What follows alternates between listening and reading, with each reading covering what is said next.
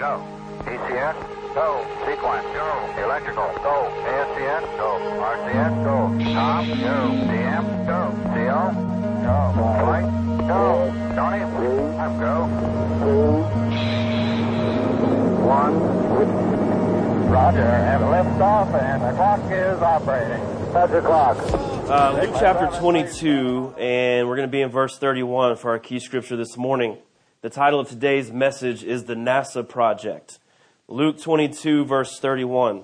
And the Lord said, Simon, Simon, behold, Satan has desired to have you, that he may sift you as wheat. But I have prayed for you, that your faith would not fail. And when you are converted, strengthen your brethren. And he said unto him, Simon returns to the Lord, I'm ready to go with you both into prison and to death. And he said, I tell you, Peter, the cock shall not crow this day before you shall thrice deny that you know me. So I'm just reading all that so you know where we're at in the story and the narrative leading into the passion of Christ. Let's pray over the word this morning. Lord Jesus Christ, we thank you. We thank you, we thank you, we thank you for your mighty and wonderful word this morning. Father, I pray that I would just be a tool in your hand, that you would anoint the word, Lord God, and give me the words to speak into our hearts this morning, that we may be converted, that we may be changed, and that we may come to know you even better and walk with you in an even deeper way. We pray, we need that, we desire that this morning. Let it be done in Jesus' mighty name. Amen. Amen. You guys may be seated. Disclaimer. I'm not feeling well. You can probably hear it in my voice. Been fighting something for a few days, actually a few weeks. Finally caught up with me over the past few days. I feel like right now I sound like I'm inside of a tank or a tin can. My ears have needed to pop for like 3 days. I can't really hear how I sound or anything. The disclaimer is, so I'm on various types of medication. That's not because I think God can't heal me. That's because I don't want to hawk anything up on the front row. Sorry. And see, that's what I'm getting to. What I'm getting to is I'm liable to say anything. That's my point. I'm kind of sleepwalking right now. So don't hold me accountable for anything that I say unless it's good. But don't hold me accountable for the other things. I get it sometimes a little too honest and wacky. So today could get a little weird. Is that cool with everybody? Can we have a little grace this morning? Well, okay. So we're in Luke chapter 22, verse 31, and honestly, that's really the only scripture that I have this morning, is Jesus talking to Simon Peter, and he says, Satan has desired to have you, that he may sift you as wheat, but I've prayed for you, that your faith fails not, and when you are converted, everybody say converted, strengthen thy brethren. Such an interesting portion of scripture, because we're already 22 chapters into the Gospel of Luke. We are basically 3 to 3.5 years into the ministry of Jesus Christ at this point. And Peter has been there and been one of the main guys from the beginning. Andrew was like the first guy that recognized who Jesus was, and he went and told his brother Peter, and they've been there basically from the beginning of Christ having a ministry. John the Baptist would technically be, I guess, the very first guy, but they were all there from the beginning. And Peter was this guy that was unparalleled among the original 12 disciples who would become apostles with the exception of Judas. And then Paul, of course, would become really the greatest apostle post-resurrection. But Peter, up to that point, was the guy. Anywhere that Jesus went, he didn't always invite the 12 everywhere. When things were really getting serious and when people really needed to have faith, he said, Peter, James, and John, you come with me. The rest of you stay here. We'll be back. They went up to the Mount of Transfiguration. They went into the room when he was healing people. They went everywhere basically that he went, except for the few times that he needed to do things on his own. It was always Peter, James, and John. So Peter is this guy. Peter is a leader. Peter was the one, just a few chapters earlier. Jesus is talking to all of his disciples, and he says, who do men say that I am? And they say, some say that you're Elijah, some say that you're Jeremiah, some say that you're John reborn. And he says, who do you say that I am? And none of them either spoke up or none of them got it right. I think probably they just were scared to get it wrong and they didn't say anything, except for Peter, who was very bold And he said, we say that you are the Christ, the Son of the living God. And Jesus says, you did not discover this on your own. This was given to you as a revelation. This is not revelation from flesh and blood. This is a revelation from my Father in heaven. And I'm changing your name to Peter, and upon this rock shall I build my church. That's a pretty serious thing to say to Peter. Upon this rock shall I build my church. That's the medicine talking. Upon this rock shall I build my church. Peter's this guy. Now, Peter, in Luke chapter 22, of course, Jesus knows what's going to happen. But Peter, at this point, he's the only one that stepped out of the boat and tried to walk on water. He's the defined leader of the 12. John's the beloved, but Peter's the bold leader. And he hasn't denied Christ yet. Obviously, we're talking about the portion where Christ is telling him that you will deny me. But Peter gets a really bad rap for that at the same time. You don't know what it was like. I don't know what it was like. One thing we know for sure, if you read the Gospel of John real closely, I think in the 17th chapter, only Peter and John were bold enough to walk into the trial with Jesus Christ. John was able to because he was in the lineage of the priesthood, and he actually kind of got Peter in. He was like Peter's fake ID. No, this guy's with me, because otherwise he wouldn't have been able to get in. So he got into the deal. Peter was the only guy other than John. So Peter was really, really out of place. He broke the law in front of everybody just to get closer. So it wasn't like he went in there and he was just like trying to run away. He was actually being very bold. But then when things started getting crazy, yes, we see that he denied Christ 3 times and he felt terrible about it. But of course, Jesus turns around by the book of Acts and gives him the keys to the kingdom. The point that I'm trying to get to is why Jesus would tell Peter, when you are converted, strengthen thy brethren. That's interesting, yes? Who's cold? Who's hot? Who's lukewarm? Oh, I love it. So everybody else is good? Okay, I know I'm not feeling well because I'm a little bit cold, and that's really weird. They may eat and drink at my table in my kingdom. That's verse 30. I actually have no idea why I just said that. Y'all have to have a little grace with me. So here we are. Very odd that he would say this to Peter. So this is what's on my heart for us this morning. And we're trying to get serious here, at least for a few minutes. What was on my heart this morning, I was praying and I was reading. I was trying to figure out really what to talk about today. And I was having a hard time breaking through and figuring out what to talk about. I wanted to continue the series of the Epic of the Forsaken because I felt like there was one more message to kind of end that series. But I didn't really feel right about it. And just thinking about where we are as a church and trying to zone in. And I really wasn't getting anything. And honestly, I pulled up in the parking lot this morning of Mario's. And I decided the best thing I could do while I'm waiting for my buddy that makes all the pizzas to come and unlock the door is just lean the chair back and try to get 10 more minutes of rest because, not feeling well and not getting a lot of sleep. And I said to myself, if I do this, I'm sure the Lord will speak to me and show me what to talk about this morning. And sure enough, he did, which didn't help the rest part, but it did help the today part. And so what he began to birth in me and what I feel like it's so appropriate is that God is sending a message out right now. What he wants for Edgewater Church. Everybody say, that's me. That's me. What he wants for the American church. Everybody say, that's me. That's me. What he wants for his end time generation. Everybody say, that's me. That's me. Is he wants people to understand that yes, just like Peter, you have done what Peter did. You have gained a revelation and you have decided in your heart that you believe that Jesus Christ is the Son of God. Amen? Amen. Now, the Bible tells us in Romans chapter 10 that if we believe that and we call out of his name, that we can be saved. That's all it says that we really need to do. We just have to believe. There's a lot that comes after that, but in order to start this relationship with Jesus Christ, you just have to know that he's the Son of God, and you have to believe that he died and he rose again and forgave your sins. All of the things that we all believe. Yes? Amen. That's what the Bible tells us. So we've done that part. Now it's interesting, the concept of how many times, is there feedback or am I hearing things that aren't a little bit? Okay, I can't really hear. Anyway, let me try to remain still. There will be no feedback. So, this is not going to work well.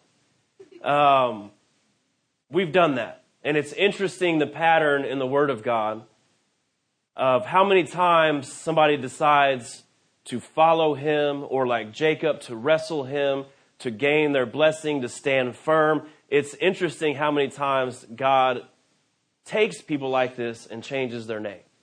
He changes lots of names in the Bible, changes people's names. The reason that he does that is it's a symbol, it's a typology of what happens to you and me. The Bible says that whenever we accept the Lord Jesus Christ, that no longer are we our own, but we are his. The Bible actually says that we become the body of Christ, which means Jesus himself is no longer present, so you are Jesus to the people. And well, think about it for a second. If you're a believer, you're called what? Christian, yes? Where did that title come from? Jesus Christ. So you've experienced a name change, whether you know it or not. I don't know what your name meant before, but it doesn't define who you are now. That's the point. You can look your name up, and it probably has some kind of Greek or Latin context. You can look it up online. You can Google it. And if you go to 15 different pages, you'll probably get 15 different definitions of what your name means. What I like to do is take it all the way back to the Hebrew, because that's always only ever had one meaning. Whatever you want to do, and see what your name means. See what it means. And then realize it doesn't matter. Once you've accepted Jesus Christ, your name really doesn't mean what you think it means anyway. If you look up your name in the Bible and it means grace, that's awesome. But what you need to look at is your life. Have you been graceful? It doesn't matter what your name is. Your name means whoever you are. So I am Thad Calderon. Chris Lee can give you a good idea of what that meant for many years, because we went to high school together. But regardless of what my name means, I had a reputation. Everybody say, that's me. We all have a reputation, and that's what your name means. When people look at you, when people look at Crystal and they say, hey, Crystal, or they're talking about Crystal, they're talking about who you are, your reputation. When they think of you, they think about the way you talk, the way you act, the way you dress, the things you do. Your reputation is your name. I don't know if I want to go all the way there yet, but remember that. I think I got a little off track. I was telling you what the message that God has for us. We are the church. We are the end times generation. We are Edgewater. And we've done what Peter did, which is accept and fully believe that Jesus Christ is Lord. But I believe what God is saying right now is my people need to understand your name has been changed. AKA, you've been saved. But you need to be converted. You need to be converted. Now you might say, well, that doesn't make sense. When I got saved, I got converted. Yes, you did. That's one form of conversion. But obviously, according to Luke chapter 22, there's another conversion that needs to take place.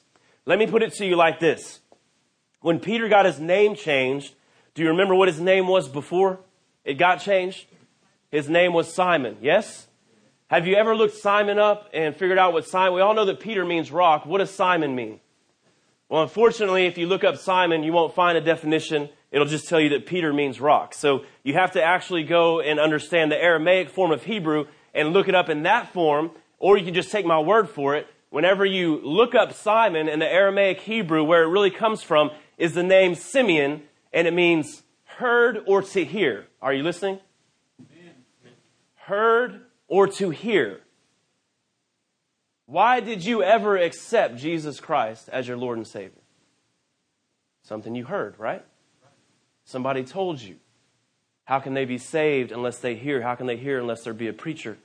You heard, you decided it was true, and you accepted, and you were saved. Simon's full name was Simon Bar-Jonah.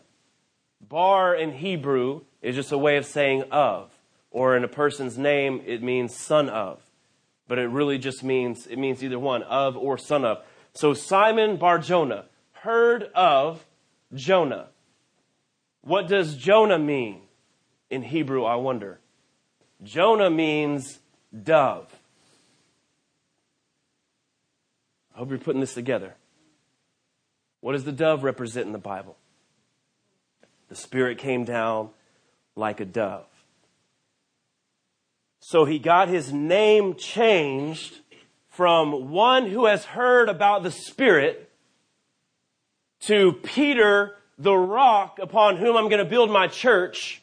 So that's what's happened to you. If there's no better form of salvation than to have yourself changed from one who has heard about the Spirit to one who stands firm on the Spirit.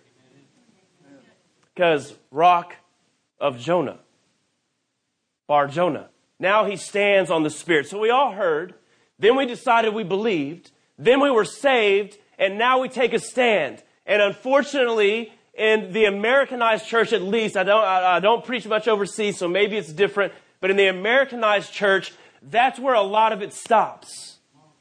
No longer do I hear, but I stand. But God is saying, not only do I want you to not hear and stand, but I want you to do, the Bible says. Not a hearer of the word, but a doer of the word. So Peter, you got saved. You got your name changed. Now do me a favor. When you get converted, will you strengthen your brethren? Amen. Maybe that's a good litmus test as to whether you've been converted or not. Do you strengthen your brethren? Here's what it boils down to. Everybody say love. Love. Love. God is love. Amen? Amen. God is love. What he ends up telling Peter later on, after he's resurrected, when he comes back and they recognize who he is, he sits down, he breaks bread, and he cooks fish. And he eats with Peter. Which answers a question, by the way, if you're paying attention. In your glorified body in heaven, do you eat? Apparently you do. Cooks fish, and he sits down, and he eats with Peter. And he says, Peter, do you love me? And Peter says, thank you, Lord. Yes, I love you. And he says, well then, feed my sheep. Peter, do you love me? Yes, I love you. Peter, do you love me? He asked him 3 times. And then Peter's like, yes, I love you. Then feed my sheep. Then feed my sheep. You see, it's not enough to have heard of the things of God. It's not even enough to like the things of God. If you like your church, you're doing well. If you like the person next to you, you're doing well. If you like the Holy Spirit, that's a good thing. If you like the idea of speaking in tongues, good for you. If you like the idea of tongues being interpreted, good for you. If you like the idea of prophecy, you're doing well. If you like words of wisdom, you are unique. If you like word of knowledge, you are a unique snowflake. If you like all the 9 gifts of the Spirit, that is awesome. But Jesus wants you to be converted from a person that likes the t-shirt, that likes the things of God, that wears the bumper sticker on their car, that likes being called a Christian, and he wants you to be converted into somebody that loves the things of God. Loves the things of God. Everybody say love. Love. So at some point we have to love speaking in tongues. That means every time we show up, God, it would be great if it happened. And we got to love the interpretation. We got to love prophecy. We got to love word of wisdom. We have to love our church. We have to love each other. We have to love God and all the things of God. If not, we have not yet been converted. Amen. We're just walking along in a name change situation. We've told the world, I heard of the dove. I heard of the Spirit. And I believe it. And I'm going to stand on it. That's pretty good. That's pretty good. But we've got to move from being this rock solid, I am a Christian and you will never change my mind. I believe in God. I go to church. I read my Bible. I blah, blah, blah. And you have to turn into somebody that never needs to say that. Because you love the things of God so much, it is incredibly evident. Here's the thing God was showing me. When you go from America to a foreign nation, you get to that airport in Brazil or wherever it is you're going. We went to Israel, was the place I remember the best. because I got put to the side as a possible terror suspect. I think they just do I don't remember if I had a beard or not. They do like every fifth person or something. Maybe they didn't like my last name because I couldn't say it. But I got shuffled over, and the rest of my church is like, oh, we're waiting on you.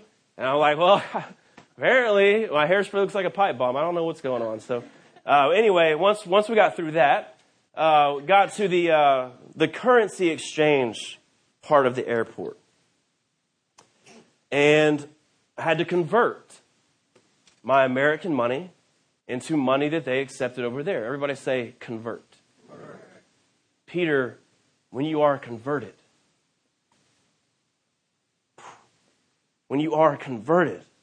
strengthen your brethren. I realized as great as American money is, I've decided to go to Israel for the next 2 weeks, and it's no good over here. It was good over here, and it's worth more than their money over here, but they won't accept it over here. It had to be converted. In other words, you were living life one way, and you heard of Jesus, you heard of the dove, you decided to believe in it, and you decided to start going to church.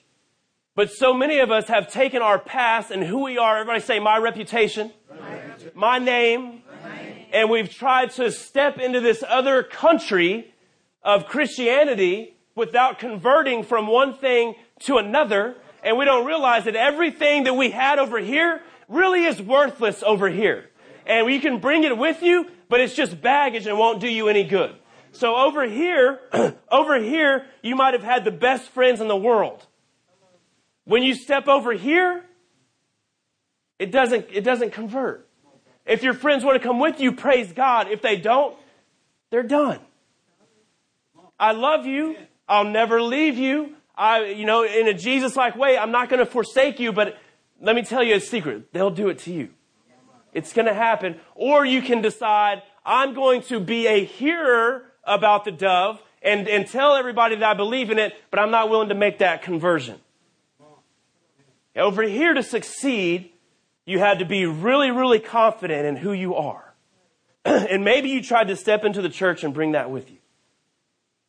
And God is wanting you to know, listen, I'm glad you heard and I'm glad you decided to believe. But if you're going to walk over here, that needs to be converted.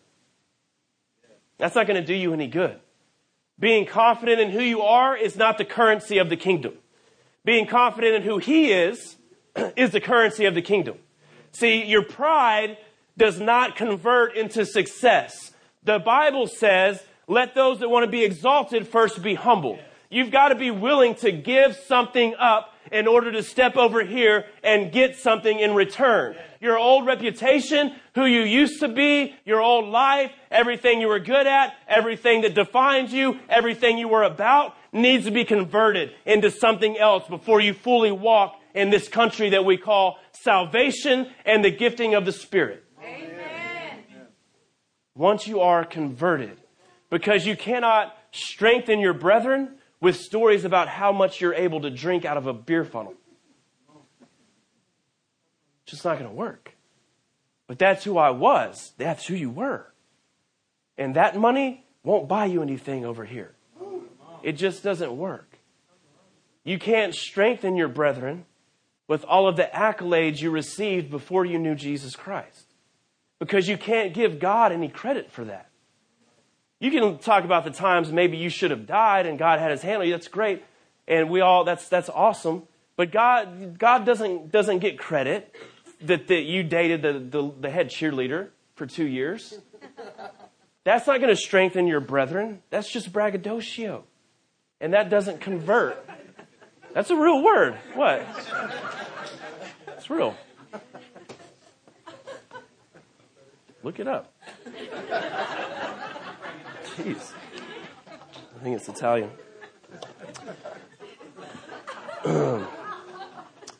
So there's the gifts of the Spirit that we have to not like, but love. Everybody say, I love.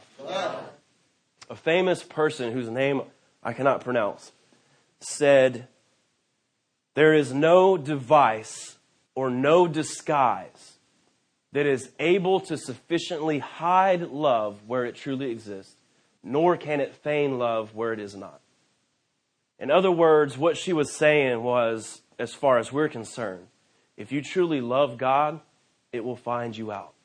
We'll figure it out. You can't hide it for long. And if you don't, it's also going to be a little bit obvious. We're not going to kick you out. We want to help you find Him. We want to help you fall in love with Him. But you can't hide it for long.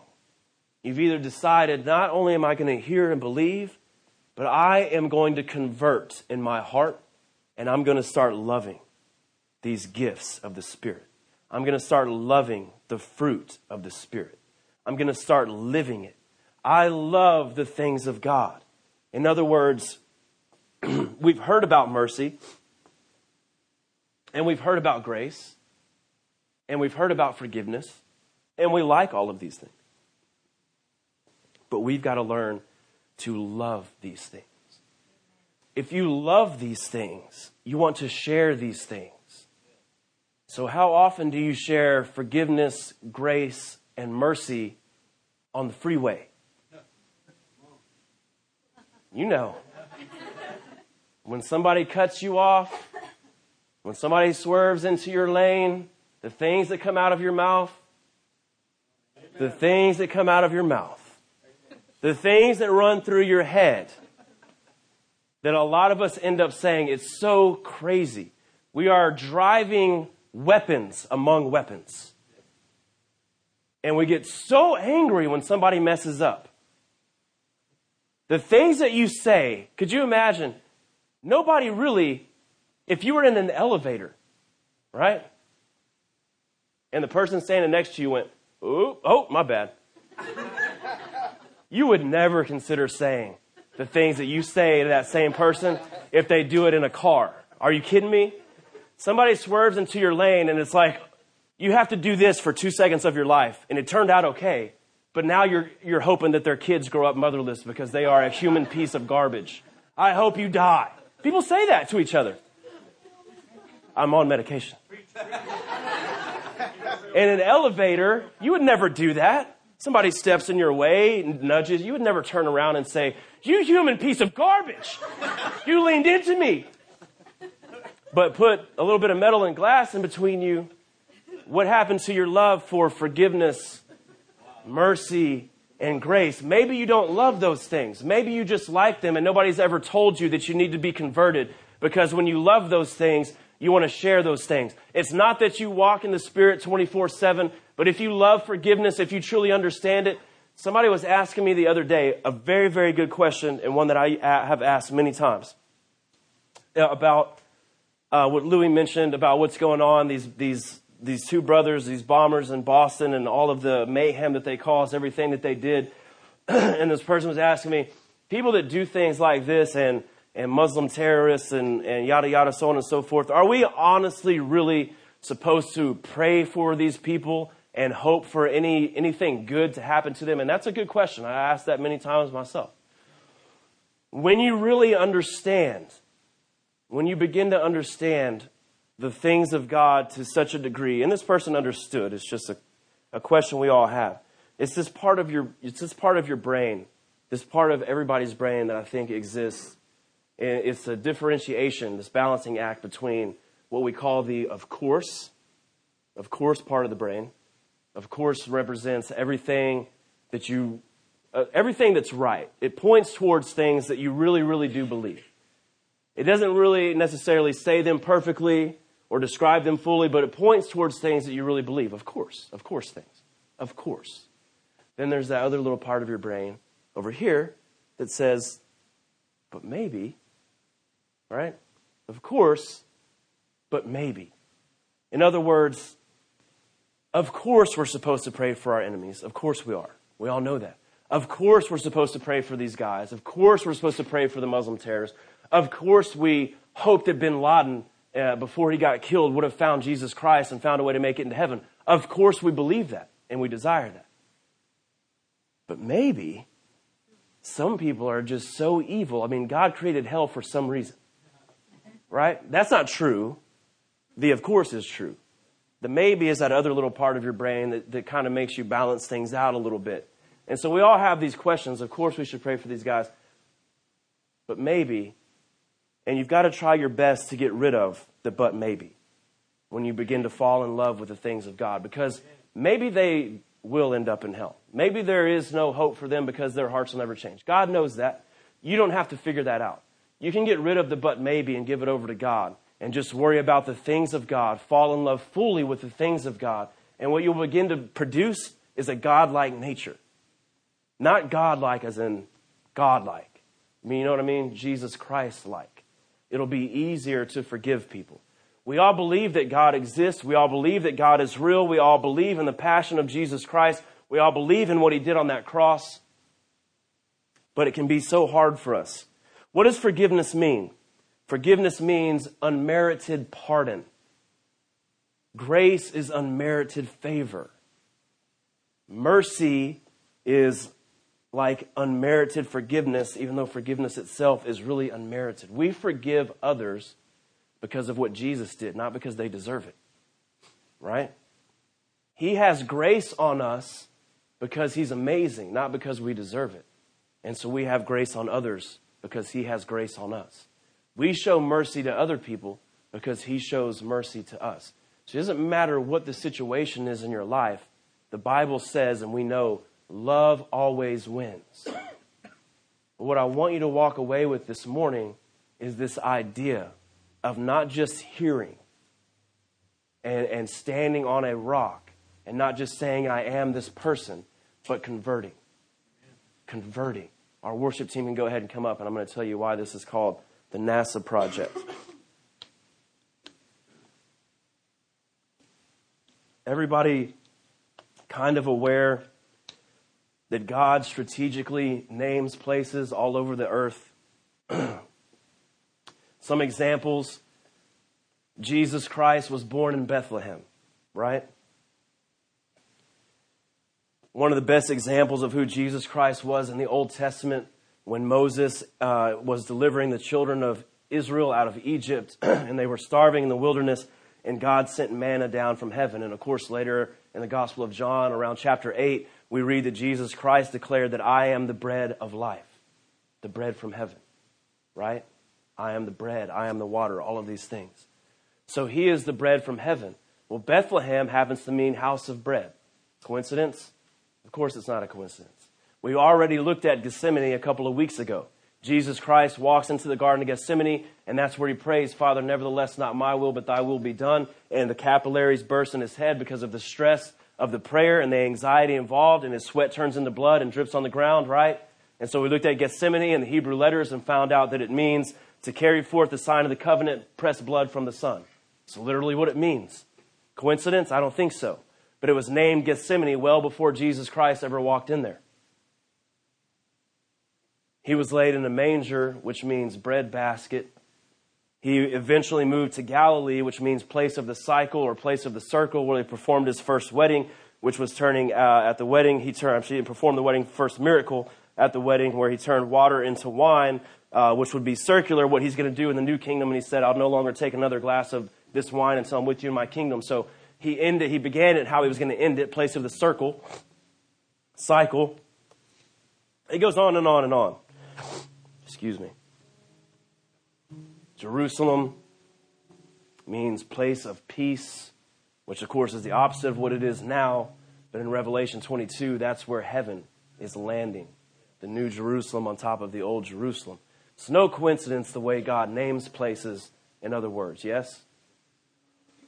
My opinion, although I think we can back it up many times. So imagine my excitement and my bewilderment when I looked up a word. You're talking about me, right? Pastor Thad that loves to look things up in Hebrew and Greek. All right, I look up the word forgive. Kind of a big deal word in Christianity. And realize I have never looked this word up in Hebrew before. I never have.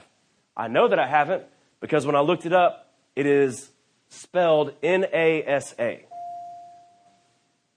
The word forgive, as used over 640 times in the Old Testament is spelled N-A-S-A. NASA. It's where you live. It's where I live. It's where we built this church. Happens to be what Barack Obama hates. Just a coincidence. So, NASA. I'm not saying that because I'm a Republican, because I'm not. I don't like Republicans or Democrats, just throwing that out there. You can hate me if you want to, that's fine, just love him. I just don't like politicians, and Obama's a politician. See what I'm saying?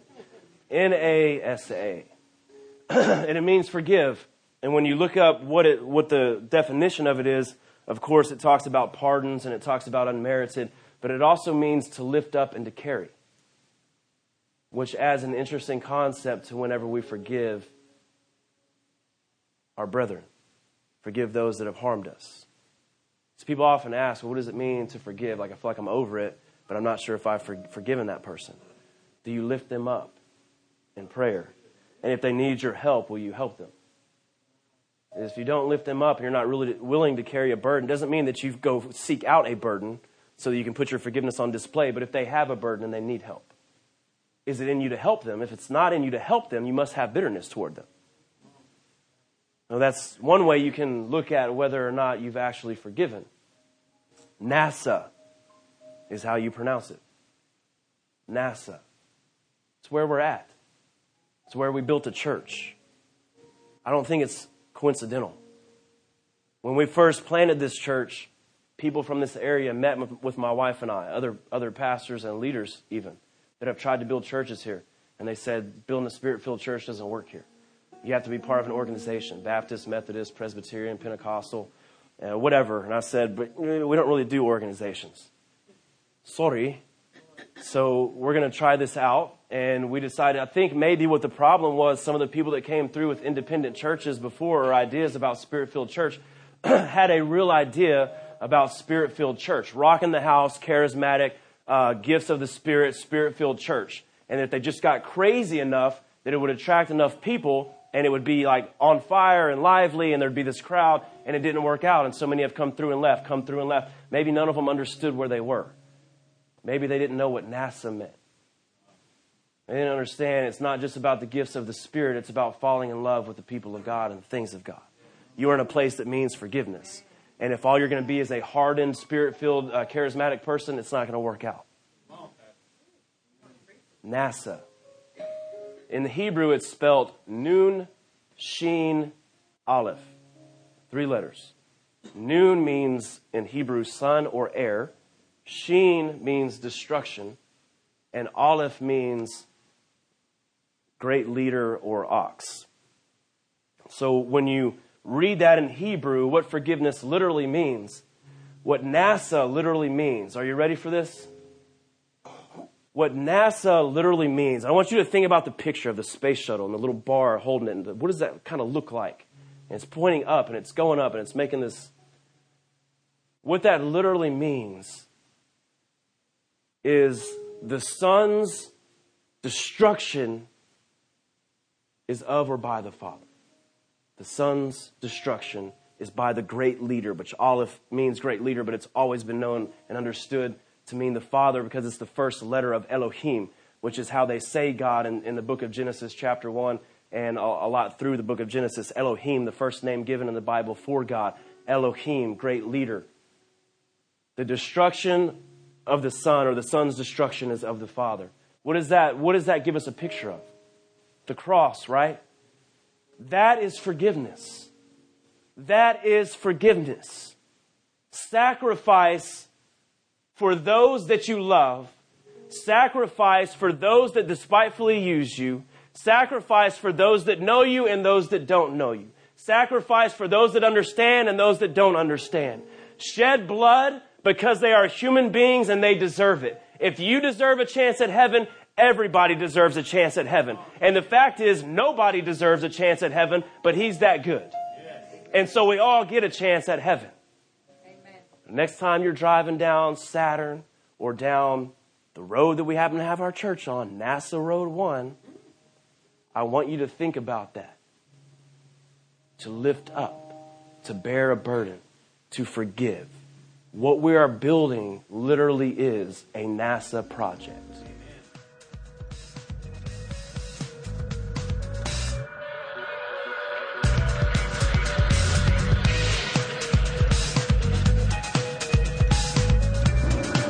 Standing by to start the backup clock. Roger. 3, 2, 1, mark. Roger, and the backup clock is running. Roger, you look good here, Gordo. Roger, feels good, buddy.